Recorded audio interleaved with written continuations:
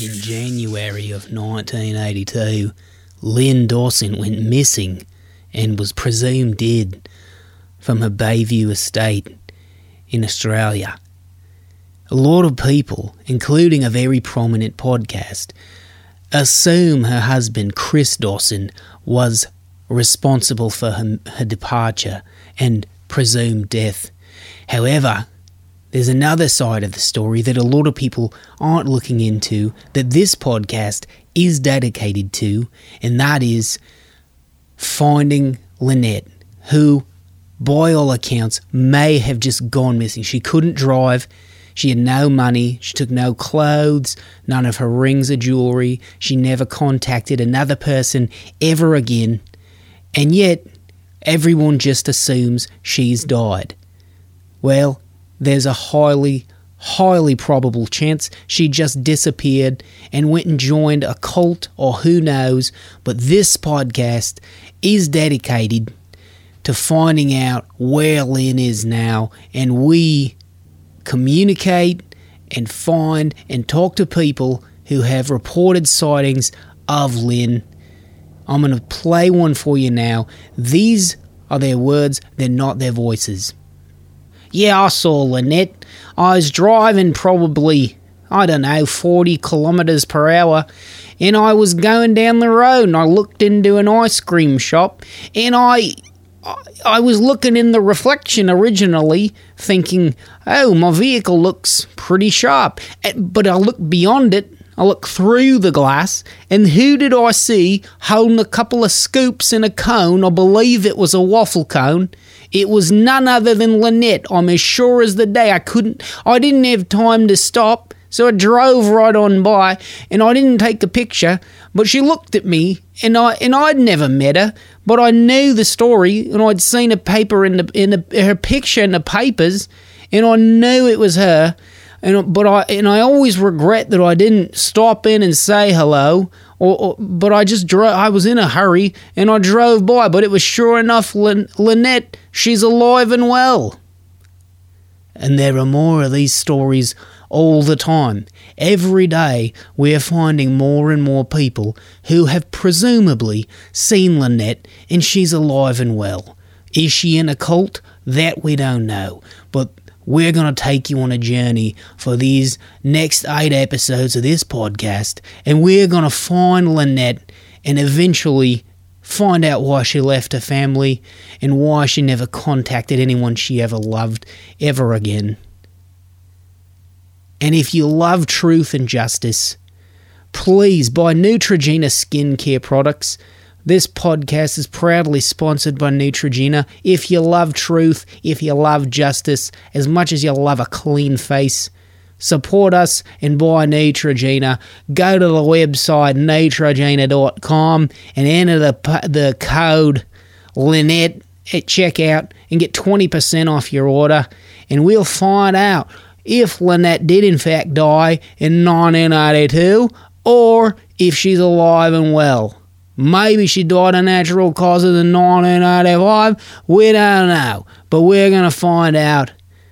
Has she been alive ever since 1982? We don't know. But tune in. And now let's check in with a citizen of planet Earth. Hello, Dave. Dan, we're doing it. It's exactly high noon. We made it happen. It's fantastic, isn't it? It really is. I apologize for all of my scheduling nonsense. It's all right. We've been doing some hardcore early morning gardening over here, so it's been really been getting the jump on it. So no, Dave, just meant more gardening. What does that mean? Well, it sounds like I'm kind of the hero in this story, really. It's great the way you've turned that around. How have you been, mate? Good. How about you? Pretty good once we got past the winter period with run over cat and the burst pipes. Yeah, you guys had a rough stretch there. First world problems, although I can imagine a scenario where in the third world they also have similar problems. So I would think, yeah, that and we make it sound like third world problems, like they don't also get annoyed at those things. You know, even just having like, damn it, I got a hangnail. Little things like that, I'm sure still bother them, but we would get them first world problems. But I think even those bother them. It's the additional things beyond that. And I think a cat perishing, that's an all-world problem. No one shrugs that off and goes, I got bigger fish to fry. Yeah, that's the way it goes. I work in a hospital. I don't know whether you remember, but anyway, I was walking with a doctor and he said, and I said, what's up? He said, I've got coffee here. I said, I want 3 shots, and they gave me the 3 shots, but they thought I must have meant 3 sugars too, and now I've got 3 shots and 3 sugars in my coffee. And he said, first world problems. I said, yeah, but that's still terrible service.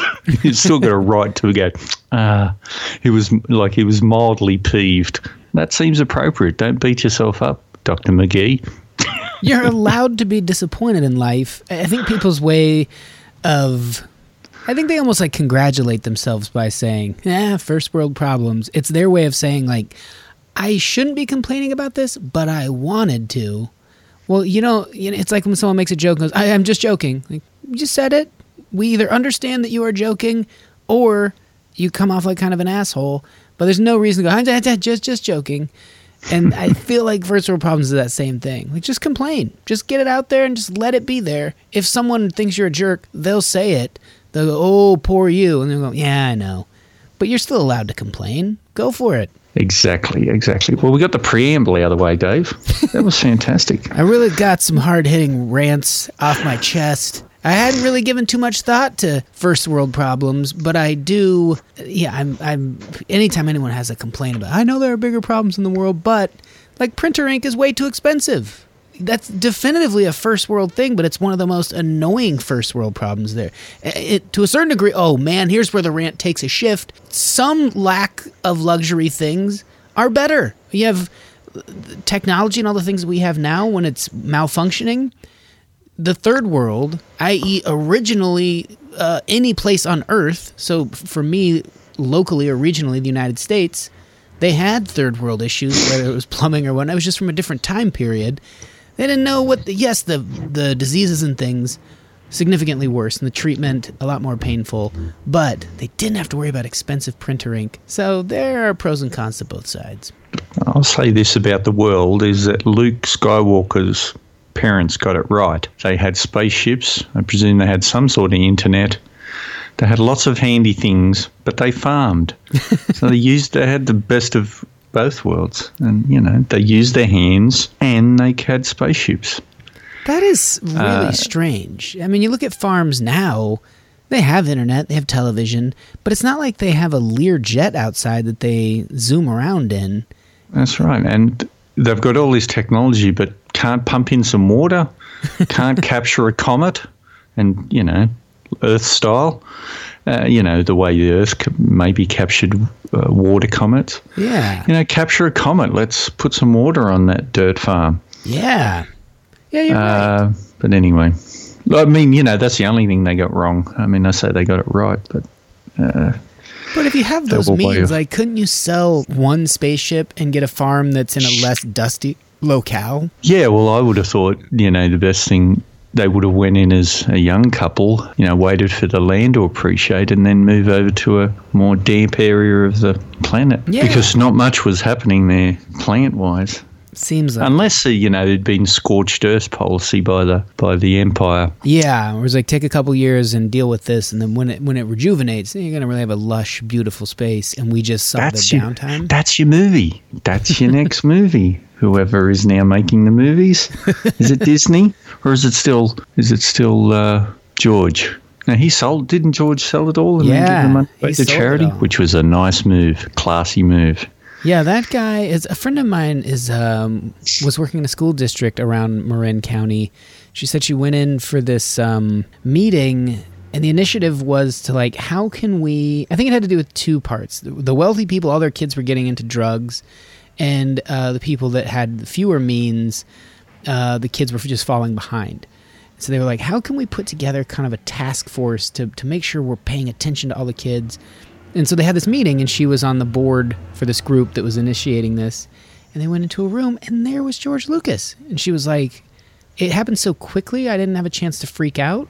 It's almost better that it's just a surprise. Yeah. Like, oh, here's our secret benefactor of these things. But I think he does a lot of things like that, which I don't know if this was the case in Australia, but for a while when I was a kid, anyone that made a public show of philanthropy was labeled an asshole, which I never understood. Like, you're just doing this for the attention. And I always felt like, well, who cares? They're doing it.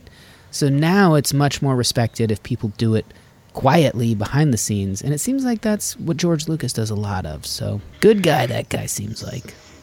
I think he's all right.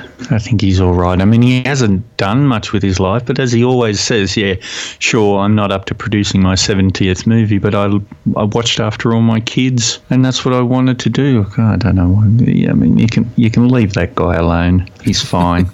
There's monsters out there. I usually go on. I like to pick someone like that, and when people start really getting after someone unnecessarily, I mean, I think he took it, but from a place of love, from the ultra fans.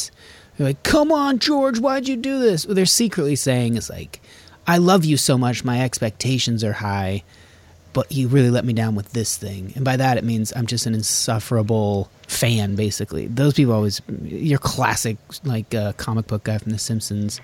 Yeah. But some people have only got a few hits. Look at Blondie. I mean, I know I'm older than you, but still look at Blondie and say, 15 charting hits, 7 really great songs, 2 classic songs. What more do you want? They're not the Beatles. They had a few hits in them. George had a few hits in him. It's still not better than the average person on the street. Not better as a person, but it's artistically thousands of % better than the average person on the street. But anyway, look, people love to have a side swipe at a pudgy guy with too much hair. I mean, he's pudgy. If I could attack him on anything, I don't see the point of being a billionaire and having poor health is what he's heading for. That's true. But think about all the delicious desserts you can afford at any meal, no matter what the bill is. You're like, let's hold off. That's $11 for a fudge cake. I don't know. That seems a little... Let's hold off. We have those brownies at home. You never have to think about that. It doesn't even occur to you to be like, let's hold off. This is already going to be a pretty extravagant meal. You can just always get desserts. I could see being a little pudgy. Like yacht pudgy. Yeah, yacht pudgy. That's a phrase I'll be using in the future. Hello. That was Dan Pritchard, our old pal. Good to check in with him. And from the land down under down there, that's the voice of the guy who puts this show together every week out of the goodness of his little Australian heart. And if you'd like to see that Dan gets compensated for that, perhaps you could support the show on Patreon. When we get to a certain patron level, we'll start kicking Dan some cash and pay him as he rightfully deserves. And thanks to those of you who do support the show, and anyone who has rated or reviewed or subscribed or anything like that, it is helpful to the show. Let's get into some hardcore chatting. This is a guest that we had a little bit of scheduling delay, and therefore this is coming out a little later than I wanted it to, but I'm excited.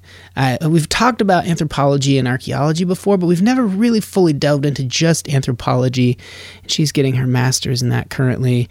Really just a delight to talk to, as you'll hear. I hope you enjoy it. We have some Uinta Baba Black Lager, and I don't know if that's how you say it. Uinta?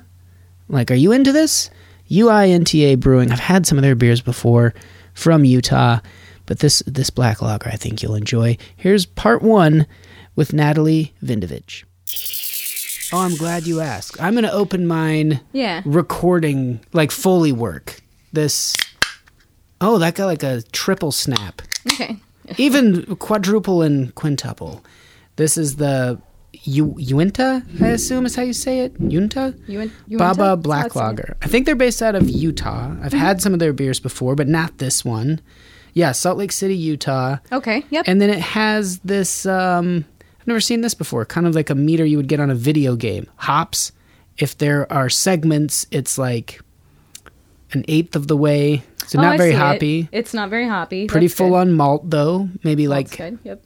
I don't know. Like 80%. 80%, yeah, that's what I was going to guess too. And then toward the lighter side on body, and then color more toward the dark side. Yep. Cool. So I'm looking forward to trying this. You're the first person to say that you liked and or wanted a dark lager. I'm all about the dark lagers. That's my favorite, actually. So I'm glad. Cool. I don't like IPAs. I think it tastes like lawn clippings. But no offense to anyone.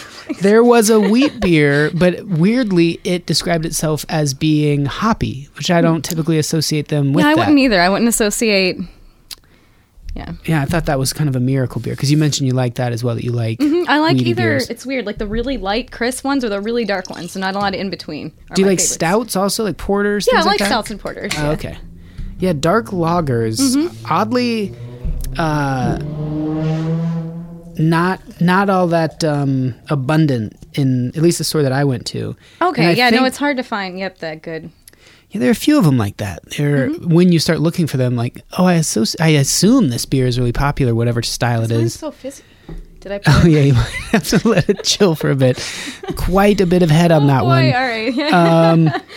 Yeah, mine does too. So maybe that's just part of the beer. I usually pour it down the side, like at an angle, and let it dribble in. That's what I should have done. I got excited for this beer and I just dumped it straight in. Just straight in. So we have to wait till the bubbles go down. Did you ever have this like at a keg party or something where someone would say, oh, you got all the foam there. You take a little bit of the oil on the side of your nose or like your face. No. And you like swirl it on the top. And the theory was that that oil, once it got in there, not on the glass, like on the actual foam. Oh, ew. All right. But then you would see all these college kids with their finger in their that beer. sounds horrifying. It doesn't do. I don't think it does anything. There was one time I saw someone do it, and like everywhere their finger touched the foam, it was melting away like a laser on snow. Okay. That's the only time I saw it work. They were probably greasy undergrad kids, so maybe that is a thing. Yeah. So I have not heard that, but now I'm gonna have to try that one day. Okay. When I'm extra oily and have Sure. a beer with a lot of foam in it. Yeah, you don't look particularly oily currently, so I don't think it's going to work well. I don't think tonight. it's going to work tonight. But down the road, if you ever there having might be, the same scenario again, you got that oil just ready on an oily day.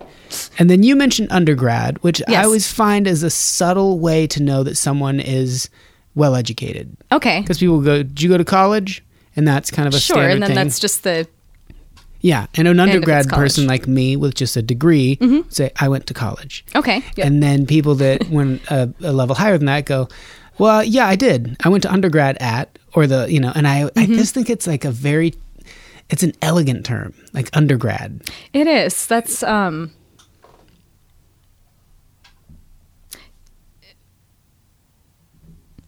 yeah, I never thought of it that way, but that's a good point. I had to stop and pause and think about that because I say it not even thinking twice. But you're right. A lot of people just say college or I went to university here. Yeah. But they won't get into...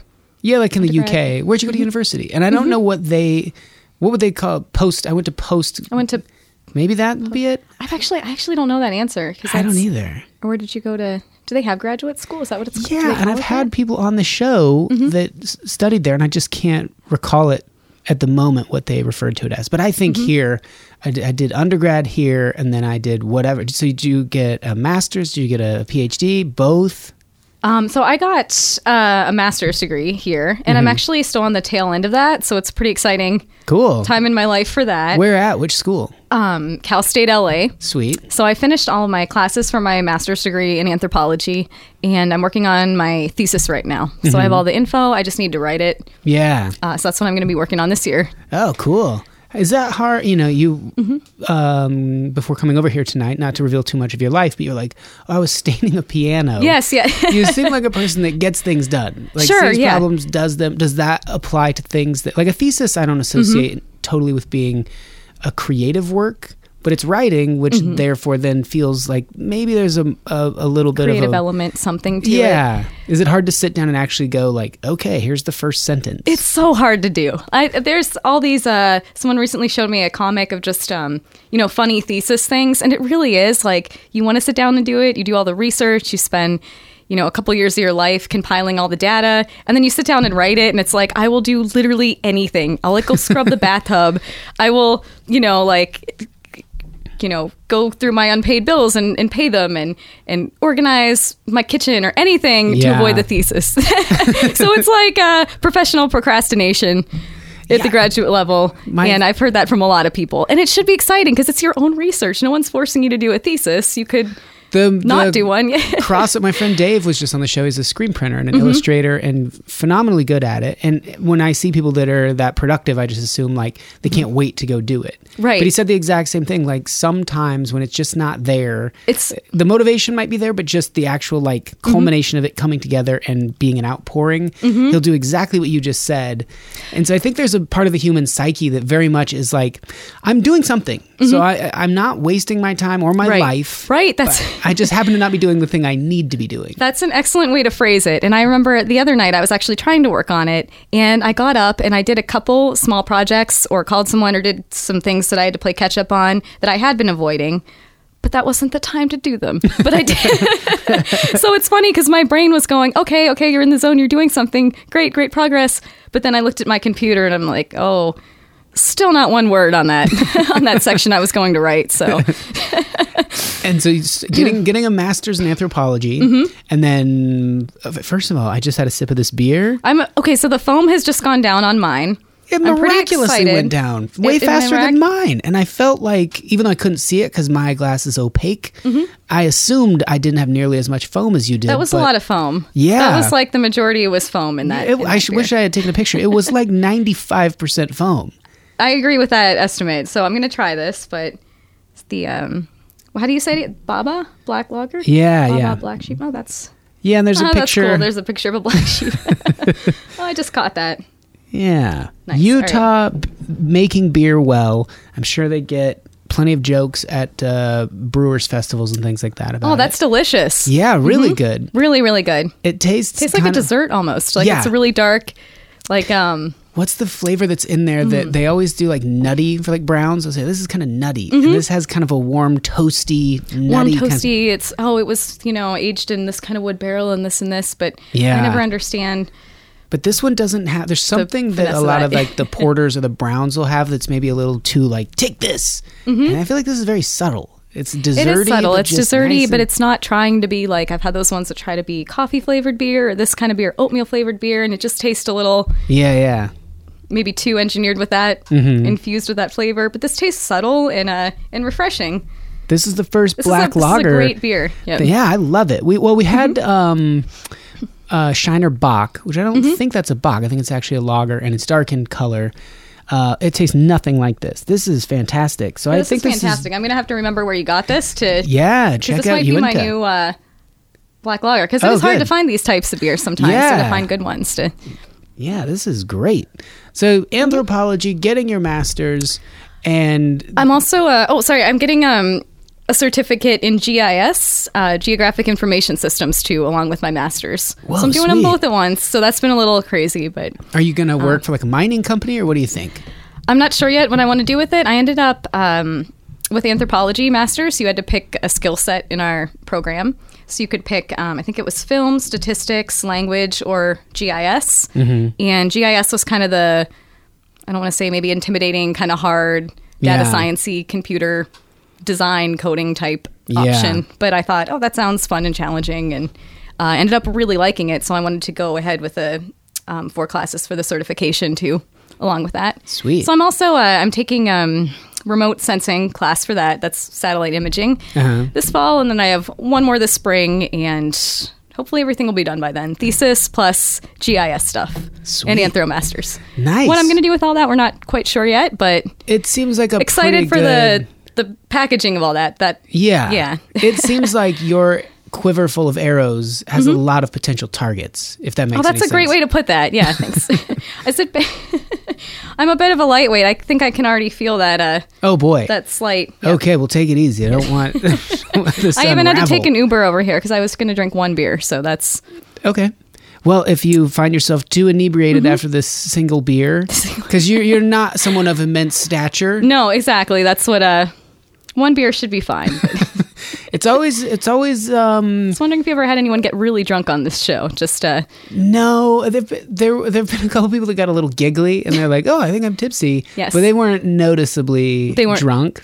Knocking over the microphone or spilling the beer around. Right.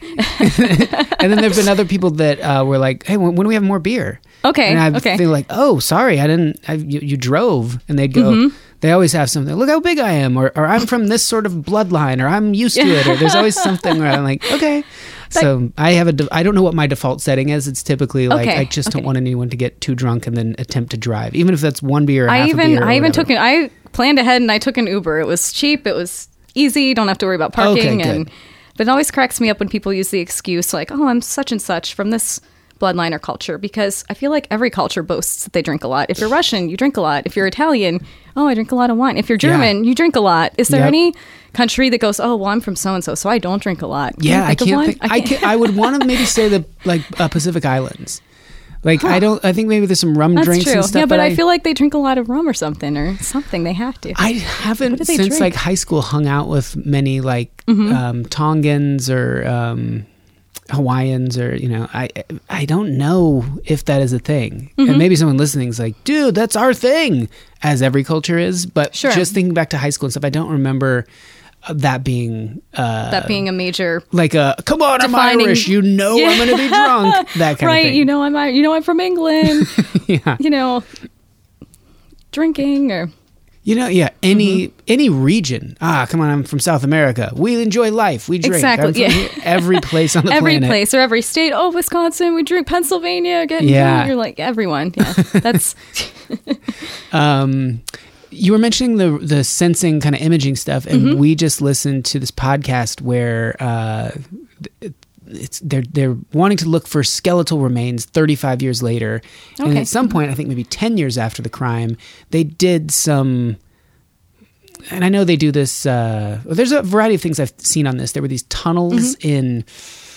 Oh boy, I'm way off now. But this was a Nazi thing, and there was this great escape from this pit they dug, and they had the Jews living down there, and they would hoist the ladder up, and so at night a group dug tunnels and tunneled out, and this was living as a lore for a long time. And then with new technology, they were like, we want to go, and they went and mapped it out with this sensing device. Stuff. That's insane. It was incredible. They redug up the tunnels. They got an accurate map of where it all had happened. It was unbelievable, and just unbelievable cruelty as always with it. But of course, in particular with this pit, it was unreal. I feel like that's giving it a little bit of what's the word? Not validation or closure or something to a horrible tragedy that happened, that we're able to take this technology and maybe get some answers or some peace of mind for that horrible thing that happened, and instead of just letting that be. So I think that's a good thing, but it's it's always a bummer that it typically has to do with, it's not like you're finding the city of Atlantis a lot of the times. Right. Yeah. This one involved, I think, mass graves, and then the podcast I was referencing is a woman who just went missing, and no one seems to know where she is, and they just want that closure of we think she's in the back of the house, or we think she's by the pool, and the idea that you could come in and be like, technology is advancing at this rate. At this rate, you could. And is it going pretty quickly, compared to say 10 years ago, what you guys are working with now? I think so. I think definitely with the advent of what I'm finding, it's interesting that yes, there's the umbrella of academia, and you can go to class and learn these things. But what's advancing it, in my opinion, is the fact that everyone has access to all this information online, or apps or smartphones, or you can teach yourself anything basically online or at a meetup, or looking, just picking apart, a website, or going into the code, or learning. And so now it's kind of open to everyone to learn. It's not reserved for an elite group of people. Yeah. The fact that anyone can kind of contribute to this knowledge, or if you go on Reddit or someone will make a discovery or something and it's just an average person, and then people will take that and, use their own technology or go further with it. I think that's kind of advancing it more than, yes, the technology is moving at a rapid pace, but the fact that everyone's kind of in on it and discovering new things is the extra push that did not happen in the past when we didn't have, internet or smartphones or the whole world at our fingertips. I was just thinking about that today. The sense of not necessarily open source, but the intersection of like ingenuity and convenience. Convenient, yep. And there was, as Emily Rose mentioned, we went to the Natural History Museum. Yes, and one of the things they had there was not only an old school animating table, but an actual note on it from Walt Disney. And you can see the wood, you can see where they built, they just manufactured it as needed. Like, oh, we're going to need a counterweight here, and then we will push down on this. We want the glass to fold down, and there's your frame. Then we'll shoot it into the camera. But then when we let up on our foot thing, the glass frame will come back up, on and on and on. And I just thought, like, the trial and error that went into that, really impressive. And potentially a team of people gathered around all going, no, it needs this. Yes, it needs this and this. And now your team is however many views your how-to kind of has on YouTube or something. I was just thinking that, or like you mentioned earlier, I was staining a piano. I've been doing some work on my place here in LA this week. And a few times I had a question of, how would I make this work, or what's the best stain or cleaner or device or so-and-so apparatus to use for this project. And instead of trial and error, messing things up, getting a million people involved, or, hiring a professional, I just went on YouTube, or I went on a blog, or I went on, a different, just there's so many sources online, and I could pick and choose, like, this method plus this method is the perfect storm of, a concoction that I would need to make this work. And,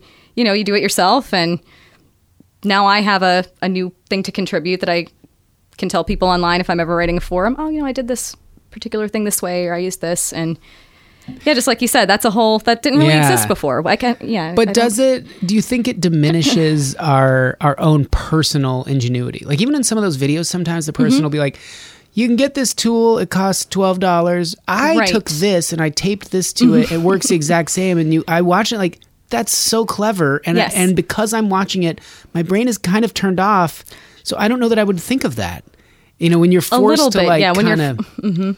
Yeah, I forget the quote that something breeds necessity. Necessity, mother of all invention. Yeah. So I feel like a little bit. You should watch them, but not let it. It's tricky. You don't want it to diminish your own thought process. Or maybe watch several and then piece together. Okay, well, I don't want to do it exactly that way, but I can make this item with this thing I have that's similar, but not the same thing. So I try to pay attention to that. And not just blindly. But it's a comfortable spot sometimes, and it's easy just to go, that and that. Okay, done. But even having the wherewithal maybe to look for the video is part of your, like, I solve things, and I'll use every resource I have. Our resources are really, they're growing around us all the time. So maybe that's it. Do you feel like your brain's on?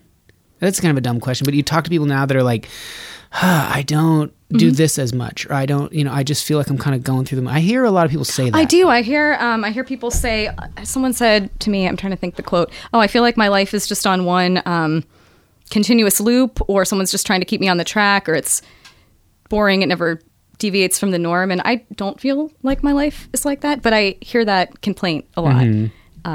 So I don't have a good answer for that with people that feel like that. But maybe it's just a common human thing. I think it's just a common human thing, and I could see how, I feel like this is every generation has had their own particular problems with new technology or jobs or whatever the division of labor was that particular time in history, with feeling stuck or monotonous or whatever. Because I think humans need a sense of adventure. I think we need, all of our basic needs, but we also need exploration and adventure and trying new things. And maybe people lose a sense of that a little bit in modern society. I agree. And I just thought of something that maybe ties that back into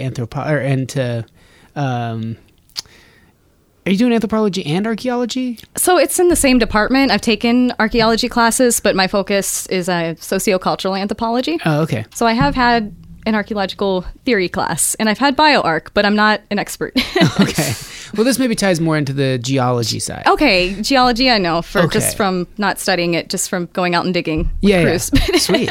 But oh yeah, Emily Rose was telling me that you have a crystal in the trunk of your car. I do, which actually did get moved up to my balcony. Oh, okay. Nice. And I am going to need to put it in my shower or my sink, but it is bigger than my head. It's too heavy for me to lift. So I'm trying to think of the best way to clean all the dirt off. It's a big smoky quartz. Kind of like that one at the Natural History Museum you probably saw. Yeah. I know exactly where that one's located in there in the middle, and you can go up and touch it, and it's about that size, but it's not as dazzling or as perfectly like terminated as that one in the museum, but it's still a nice specimen. So I'd like to next goal is figuring out how to clean that off. But anyway, about geology. That's so fascinating. There was one you find out like in the gem and mineral section that a lot of the collection is donated by people. Yes. And there's, as with everything on Earth, there is a culture that just draws people in. Retired people. I was born to do this as a kid. I loved it. But at some point, people collect gems and minerals. They have shows and they judge them and hand out trophies. And then at the end of the life, the person goes, here, you can have it. They did. And now you're kind of working your way into that world by just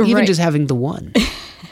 Yeah, I found I didn't really realize that geology is such a big passion and big field, and people's private collections, oh my gosh, is really where it's at. Yeah. And like you said, exactly, then they'll donate maybe when they retire or whatnot. But then it makes me think about, why are we so drawn as humans to shiny rocks? Since, human history, they've been digging up and using them for decoration or meaning or this or ritual or different things.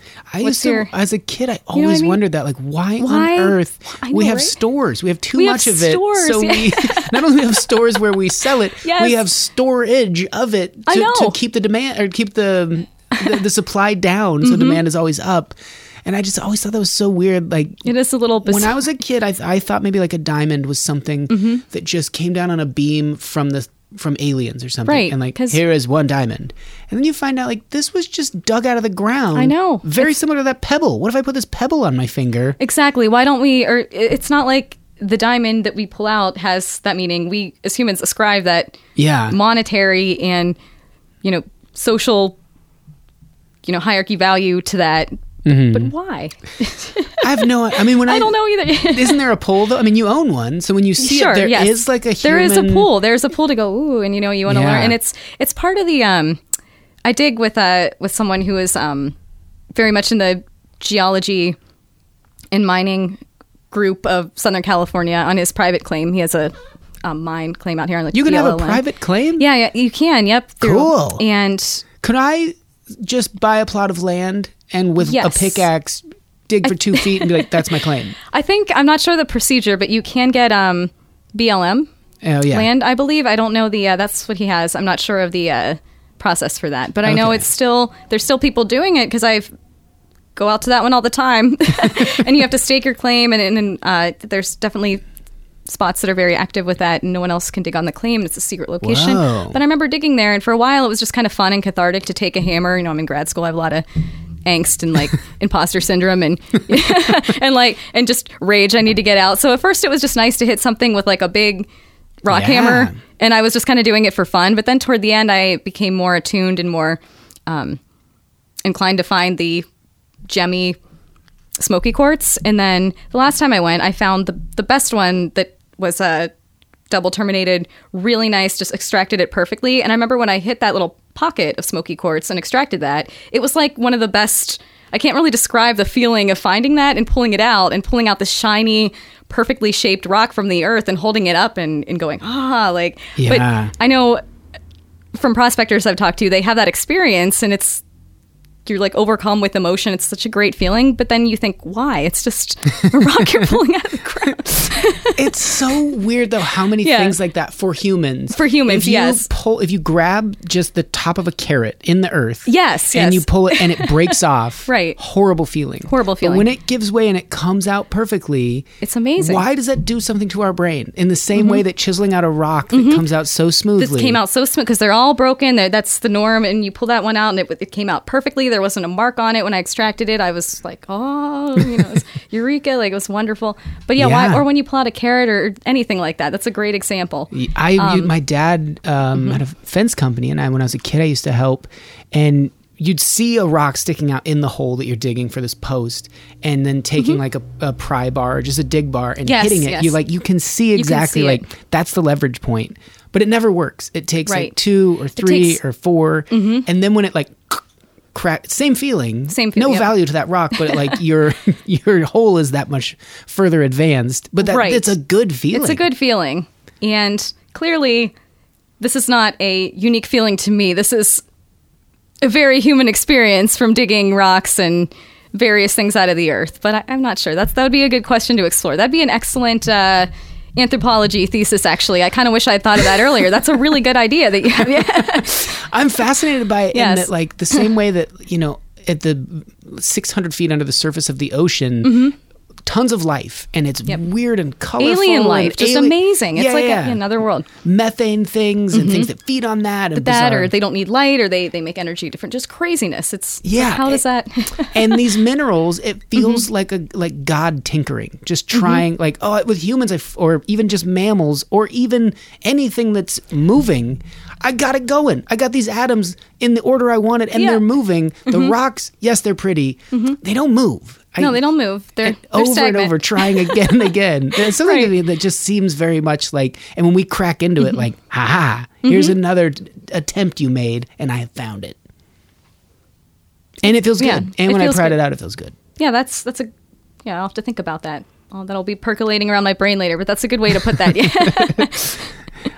So the thing I was going to bring up that talks about a bit about geology is that, and this is maybe the resource or the sourcing of your team in the beginning of the internet, and I'm blanking on the code that was sort of the infrastructure of all databases and essentially how the internet, or just computers in general, I think were Linux. Does that sound right? Like a code language that a person maybe in Norway. This story is completely butchered. Okay, no, that's all right. I'm trying to figure out the start of it's kind of roughly on the right track. Yep. But posted it. I guess what would have existed at this point? Could he have done it online? People from around the world started finding it and adding on to it, and everyone said, "You're crazy! You've given away $1 billion idea." And the person just said, "I don't care. I just want to see it." Yeah. And so people from around the world helped, and it was generated, and it worked. And this sounds like the open source for WordPress or something. It wasn't that. This was well prior to that. Anyway, mining companies now, and I think even currently, have started doing that, where they can give accurate geological survey information, but they don't know where to drill, so they'll just post it online and be like, if you can give us an accurate reason as to why, if we hit something, we'll give you $200,000. Yes, I didn't realize that, but okay, that makes sense. It's funny because that's almost when you think back to prospecting and how it's changed. It used to be we're going up to north to Alaska or somewhere out west to California. The state was founded on people going, ooh, shiny things, let's head out here, and just striking the ground, then talking to people word of mouth, and then they have this claim, so maybe there's gold up in these hills too, or let's try this location next to it. And now it's evolving to, it's community is online now. Yeah. So let's find all these little obscure spots. Hey, if you have a mineral rich property or something that you know about and you let us drill there, or you find something, let us come in. It's taking that direction. But it's still the same goal and sentiment behind it. It's basically miners trying to but you're right. Trying to find all the things that go, and that maybe ties back into God designing stuff, or if you watch Westworld, creating a world. I do. I was actually on an episode of Westworld. What? Yeah. What episode were you on? I was on. This is crazy. Yeah, I was on the episode. I'm also in Screen Actors Guild, which I feel like not a lot of people know here, but I was on the episode. It's season 1. I don't know if it's 4 or 5. It's the episode where I forget, the two guys and Dolores, they go to the crazy kind of Sodom and Gomorrah type decadent village area, and there's that creepy Day of the Dead parade. It's like that Day of the Dead episode, and there's the parade going by with the fire and dancers and skeletons, and I am one of the dancers in the parade. Sweet. As a skeleton, so cool. You will see me dance by for a second. Is your face all painted? Yes, it's all painted, so you can't really tell. It's completely like full body, like paint. Everything was covered in paint and hair stuff and decor and big flowers and full black and white skeleton paint. So sweet. So I'd have to point it out, but yeah, that's that's so cool. You have a vast array of interests and also like things that you have done. People are interested in stuff, but anyway, that's pretty cool. Thanks. Yeah. It was, and then, anyways, so watching Westworld and just the spirit of that show, not to spoil anything, but it's a lot about like beyond just consciousness and existence and reality. I think it's a great show that explores that. Yeah, it's phenomenal. Yeah, I think it's great. To me, what always resonates is like humans are going to get bored without some carrot out there or without some narrative story where they can at least attempt to be kind of a hero, whatever that means. If it's running a small business or in the days of early United States, yes, a variety of things, but particularly the West. Particularly Go the out West. here, that actually risk everything. Yeah, that actually was one of my, when I was deciding what to do my thesis topic on, one of the kind of exactly what you just said. One of the things I explored, but this would be more of a PhD exploratory, long-term, big thesis, not a master's thesis, was literally like the West spirit, how this state was settled, what the how the prospecting, go West adventurous American spirit, when that all happened, kind of, I'm thinking the right word, influenced the whole country, and how that's really ingrained in American culture, exactly what you just said, and how it's still going on today, and what that means, because, before kind of how, the West came into fruition and prospecting and this, there wasn't that idea that you could just go out, explore, pull the carrot out, so to speak. Yeah. I like that. I'm going to use that phrase all the time. That's when I am finding when I'm exploring something new. You could strike it rich, and then suddenly, if it wasn't just like, okay, you study, you get a job or whatever in old times, and then this is your life. It's like, oh, you could be adventurous and strike something, and it could be, the next huge thing. And this kind of like blew open the whole mindset of the country. And then everybody wanted to do that. And you see it today. And like, oh, well, I came from nothing and I started this small business, or I had this idea. We started it in our garage. Like that, boom, the tech industry, I feel like, sprung from a lot of that same emotional place of trying something new. Absolutely. And striking it big. Are you from the West originally? I'm actually from south of Pittsburgh, Pennsylvania, originally. Okay. And I've lived here for 9 years. So much like the spirit of the West, you came out here for kind of exactly. I always Yeah. said since I was a little kid I wanted to live in California, and my family's like, oh yeah, good luck with that. So I went to undergrad in Pennsylvania, and then I worked for a year there, and I just loaded up I have a salvaged Oldsmobile. I still have it. I drove that out with what sort of Olds we talking about here? Oldsmobile Alero. So it's okay. not too bad. It's a great car. It still runs great. Mm-hmm. I bought it when I was 19. I'm 32. Hey, and it's salvaged. Still a great Oldsmobile. Cool. But so I just loaded that up with some suitcases full of your carbon clothes. footprint. Sorry to jump in there, but your carbon footprint is a lot smaller. People are like, this old thing, this clunker. Yeah. The manufacturing, everything that you just by using things. Exactly. But that's what that's a good point. I'm a big fan of taking old things and just repairing it or fixing it or finding out how to extend the use of it. We are the same in that regard. That's awesome. Yeah. You put all your suitcase and everything in there and just said, I'm going west. Yeah, and I didn't have a job, a place to live. I just drove west. It's exactly the story. Yeah. So and people still do that today. I mean, it's a little different. I wasn't on a covered wagon. I didn't have, like a sack on the back and like a pickaxe, but mentally, those people I had failed. that. Metaphorical. Yeah. It's anyone that's doing anything close to that, whether they're just moving. I mean, think about how many people probably in your town growing up said, I'm going somewhere, and they're still there. Even if they have a great job there, there's a part of them that it's hard to go do that thing. Or a lot of people, what I notice, say to me all the time when I'm back, how did you do that? Or I could never do that. Or because I've also lived while I'm here, I rent my place out. I've lived in Alaska. I've lived in North Dakota, traveled to lots of different states and spent time. Or they say like, oh, I could never do that. And I say, like if you just eliminate all the obstacles in your brain and just look at the facts or the steps you need to take, anyone can do it. Yes, you absolutely can. You're just kind of tripping yourself out mentally. And that, I mean, post Lewis and Clark, and then I guess even potentially the trails that were established prior to the Donner Party, the ones they were trying to use that were still really rough. Yes. If you're a kid or whoever, just anybody hearing about that, like and you don't know what's out there. No photographs. There's Right. only people telling you. Right, just those stories. You know, nothing. Yeah, you crest No. the mountains and you see the ocean, and they go, "What? Yeah, There's times when I'm driving around in my Oldsmobile, just in California, where I've lived for 9 years, where I cross, like I'm up in, I don't know, or driving on the PCH up in Santa Clarita, and I go on a new road, and there's a beautiful canyon, or the ocean view opens up on my left, and I go, oh my gosh, like I can only imagine. And I even know what the ocean and mountains look like, but if you've never seen that and you come across that, I think about that often. Like that must have been mind-blowing to these people that came out there and saw that for the first time. Unbelievable. Yeah. And the diseases you deal with, and the bugs, and the lack of even just the jackets and things we have now. So much different than. Right. It's so easy to do it now. I feel like, because I do hear that a lot when I go back, I could never do that, or how, or there's literally never been an easier time. Yeah. You can buy any weatherproof jacket. You can find, even when I moved, I had to print out directions and look at a map. Now you can just put it on your iPhone. You don't even need to do that. You could just go. I think it's very simple, but,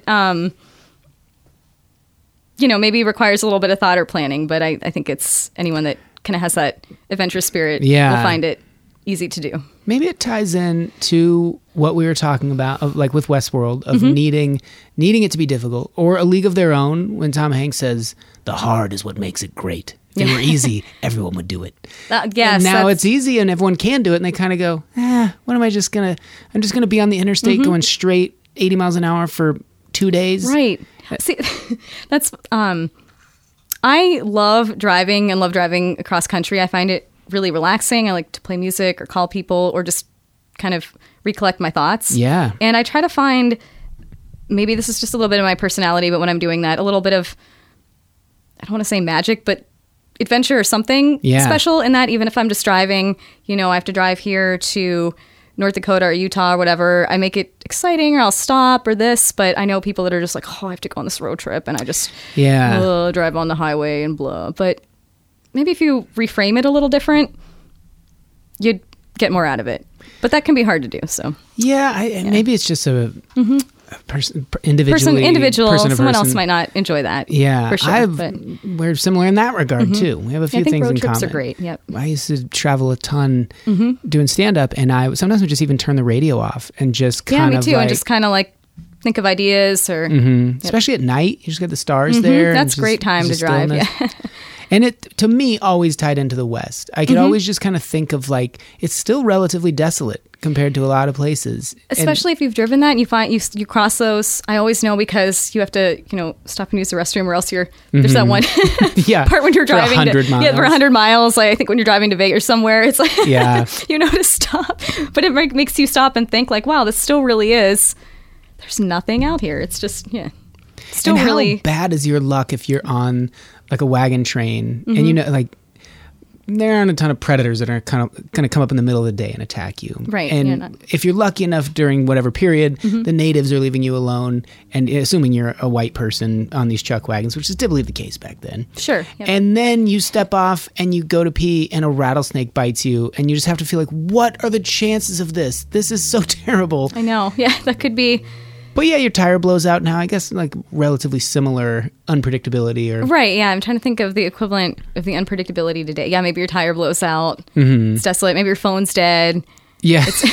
And you can't, you have to take your chances and flag someone down or figure it out. That could be challenging for sure. And if you only think of those things, then you'll never go do it. Right, yeah. You can't, because things are going to happen, or maybe they won't, but there's always some little glitch along the way. But if you just focus on that...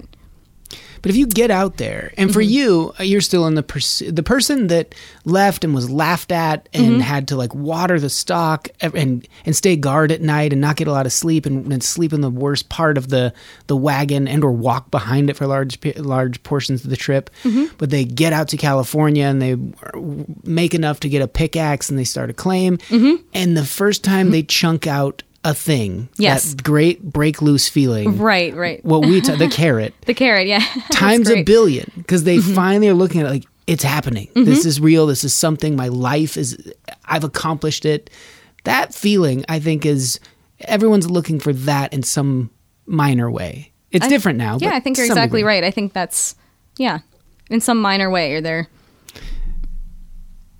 It's different for everybody. Some people, it's well, I got that promotion and that's all I ever wanted. Right, or you can find it in work or this or a personal thing, but I guess people have varying degrees of what that means to them. Yeah. For happiness. Yeah. And so going back to your now quiver full of these targets, I mean, do you have something that to you that is like a specific goal? Is it a certain amount of money or a life involving a lot of experiences, or is it too hazy to understand what it is? Or do you really have like I don't have a specific, I need to have this exact job in mind. Long-term goals, I would like to get a PhD eventually. I would like to travel more. And I don't want to have a very stagnant life. I want to be able to travel or work or something involving that later on. Sorry, I'm trying to think of the first part of your question. I got lost my train of thought for a second. Well, I don't think they necessarily knew either. Yeah, I feel like I don't have a specific goal in terms of money or a specific job. I feel like that kind of happiness or making do I'm going to be okay in that aspect. I don't need a certain thing to dictate that for me. Yeah. Just mainly, I don't know. We'll see. A lot of yeah. I didn't mean to put you on the spot goals, traveling, eventually work a job that I love, maybe somehow utilizing all those skills in whatever capacity I can. It seems like you're already doing that to a high degree as it is. It seems like if you're on the same track that you're on currently, like maybe do what I'm doing currently because I'm pretty happy with everything. Just on a larger scale would be great. And yeah, nice. Well, would you be up for taking a quick little break and then we'll pick back up? Oh, sure. Okay. We'll come back for part 2. We get more into anthropology, both in the past and what we think the future, and linguistic things and projections, and on and on and on. And her time living in Chicken, Alaska, she talks a bit about that. It's pretty fascinating. And we have more of this black lager from Uinta. I hope you get out there and try that out. It's pretty delicious. The Junk Show's coming up. The next one's October 14th. Sarah Ruth will be at that one. If you missed her the last time she was in town, visiting from Texas, it was unreal. It was fantastic. So I'm excited. Her and a bunch of other acts, maybe some surprise drop-in guests. It's always something at the Junk Show. If you like music and comedy and animation, come see that. As I mentioned, you can support the show on Patreon. This show is made possible by contributions from listeners just like you. There are rarely, if ever, and up to now, over 150 episodes in, no ads. We want to keep it that way. Unless it's something that I genuinely like, then it's not really an ad. It's just me promoting something. I'm happy to do that, but you won't hear me going on and on about Squarespace or anything like that. Ideally. Now, if they come to me with tons of cash, come on, I'm reasonable. But I'd prefer to just keep it us in our little quiet club here, where you can come and not be bombarded by ads filtering their way into your ears. So anyway, if you like that, if you want to donate a little bit to the show, or you want to just drop a note to say hello, you can do that at thespacecave.com. There's an email address form there as well, pings@thespacecave.com. You can contact the show through Twitter, space_cave. And I've been considering starting an Instagram for the show. Let me know if you think that would be of interest. All the photos and things are on the website, but it maybe be better if you want to see the guests and some of the beers and things like that. And in one location, perhaps I'll do that. It just seems like another thing to have to manage, and likely I would fall behind on it. The show, to some degree, has a Facebook page. I haven't updated that in quite some time. I just got sick of all of it. So if those are things that you would like, let me know, and I'll do my best to pick up those efforts again. All right, let's get out of here. This is a song by the Helio Sequence. I think it's good. Hope you like it as well. It's called Silence on Silence. Thanks for stopping by the Space Cave.